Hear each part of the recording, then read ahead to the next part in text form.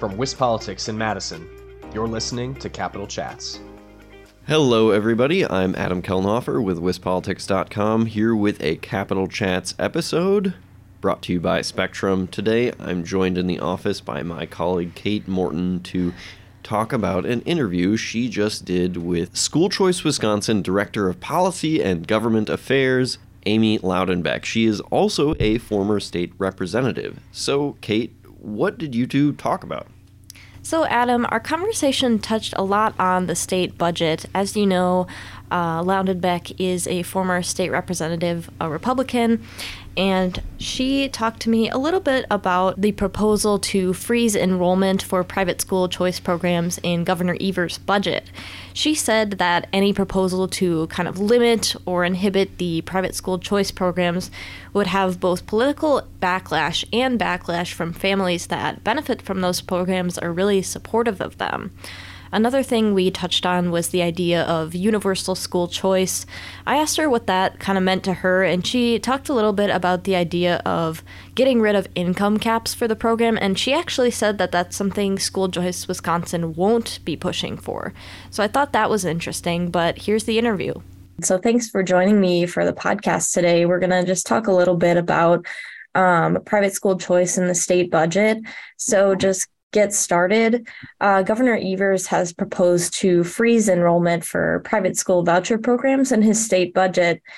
And the state superintendent, Jill Underly, has said that the state can't afford to have two school systems because we're having trouble paying for the public school system. So what is your response to that? My response to that is school choice has been here for decades. It's well received by the families that participate in the program.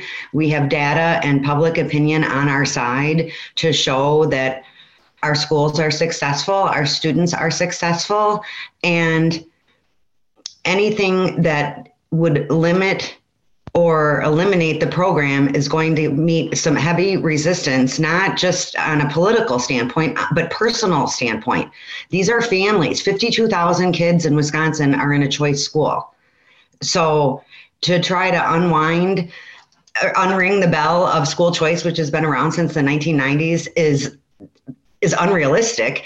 And right now we have 421 school districts in Wisconsin. We have 4 different school choice programs. People want educational options for their families. And so we are going to move forward with our policy agenda so that our schools can survive and thrive, and assume that just like in past budget sessions when Governor Evers has proposed to freeze the program, that will be removed as a policy item, and we'll just move forward and talk about the real things that are going to potentially be possible in this budget. Okay, so talking more about the budget, what are the priorities for school choice programs in the budget? And what are your thoughts on Evers' other proposals related to school choice? Well, under current law, school choice program. So schools participating in the parental choice program, which is what we at School Choice Wisconsin focus on. Those are our members. Those are our schools. We support them with onboarding and compliance and help with enrollment and families.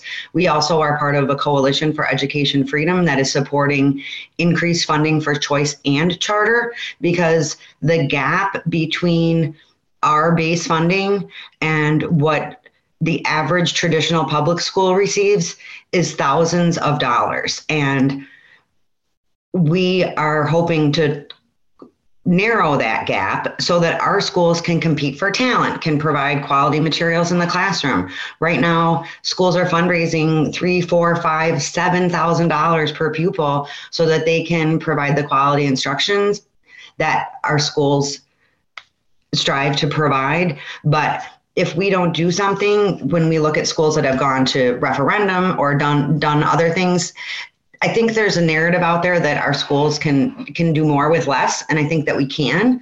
But right now, that gap is making our schools uncompetitive, especially at the high school level. We had a quality high school, Hope School in Milwaukee, announced that it was closing, and just this morning, a Montessori charter in Milwaukee announced it's closing. So this is a real issue for the again, the ability of our schools to not only survive but thrive. And so we're asking for an increase in our base budget amount. Okay, so why do you think it's so important to specifically support private school programs? I think it's important to support education across the board. This is an issue that parents want quality schools for their families. When they move to Wisconsin, they want to have options. If you're an employer, you want a quality workforce. If you're an American, you want kids that are going to come up and be able to be part of a civil society.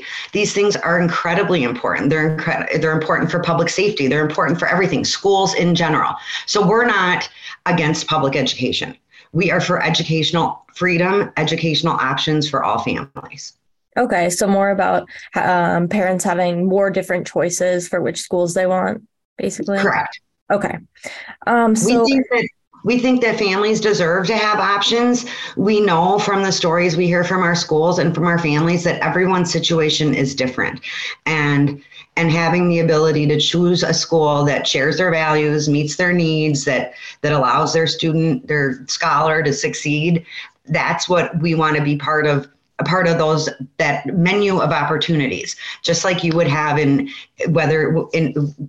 other options. If you're at the grocery store or choosing your financial institution, people like to have choices.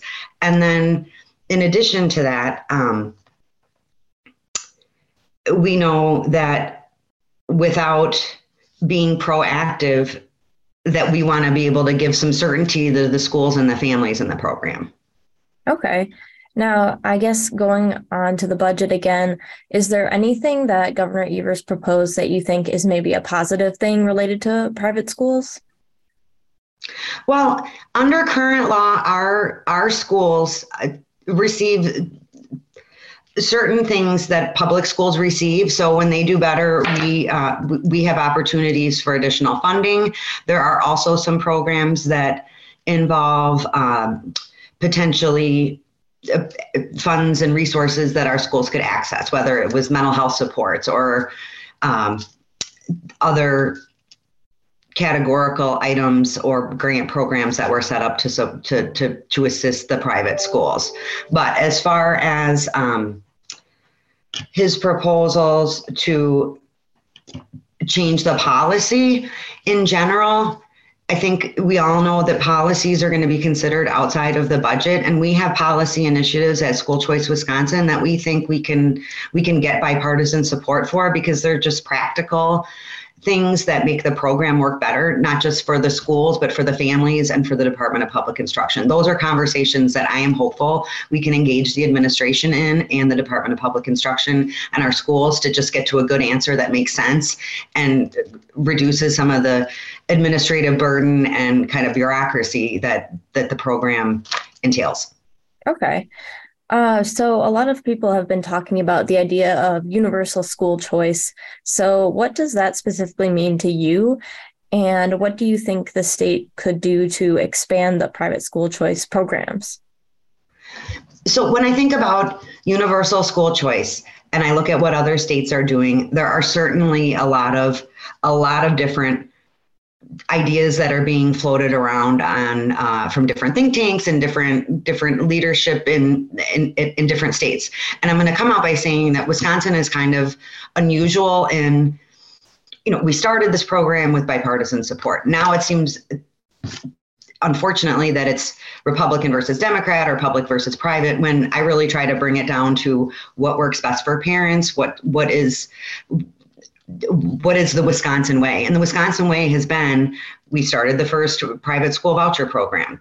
We also have a very, very robust public school open enrollment program in Wisconsin, where if I go 5 miles to the south of my house to Illinois, you are sending your kid to the school that is where your house is located, and you don't have any options that are supported by the state.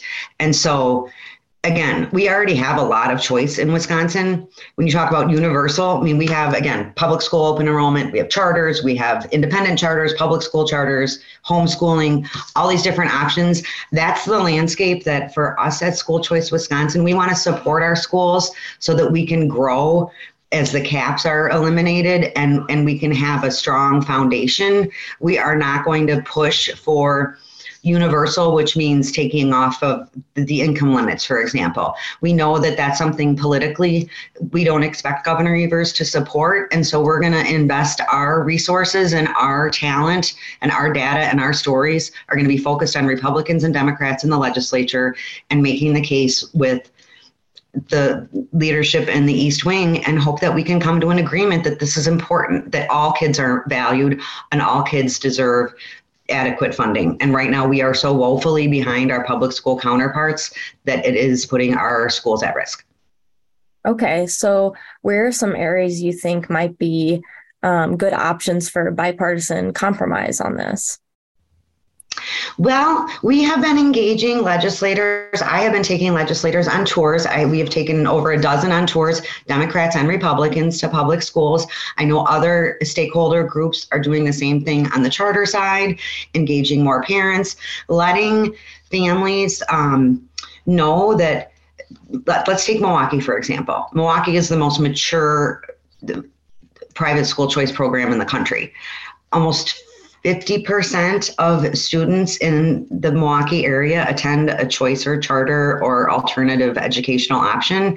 And so if you're a Milwaukee Democrat, I think it's important to know that 50% of the families in the city are choosing these options. And so they're important too. As much as maybe their ideology aligns with supporting traditional public schools, it's not an either or, it's a both. And that's the case that we're trying to make. Put faces on these families, show them. We have had individuals come and testify at the public hearings who are graduating seniors that have been in this program since they were in 4K. One young lady going on to Northwestern on a full ride scholarship. Great stories of success. We don't want to undo that. We want to build on it. Okay, well, is there anything else that you want to add before we kind of wrap up the conversation? I appreciate the opportunity. We are very heavily engaged and we will remain engaged. And it's great to be able to share the work that we are doing and why we're doing it. So thank you. Yes, thank you. Well, thanks for joining me. I really appreciate your time. All right, Kate, thanks so much for bringing us that interview. If our listeners want to read more about school issues, especially K-12 issues, they can head over to our website at wispolitics.com, where they can check out your coverage of that beat, Kate. But for now, I'm Adam Kelnhofer. I'm Kate Morton. Thanks for tuning in to WisPolitics Capital Chats, brought to you by Spectrum.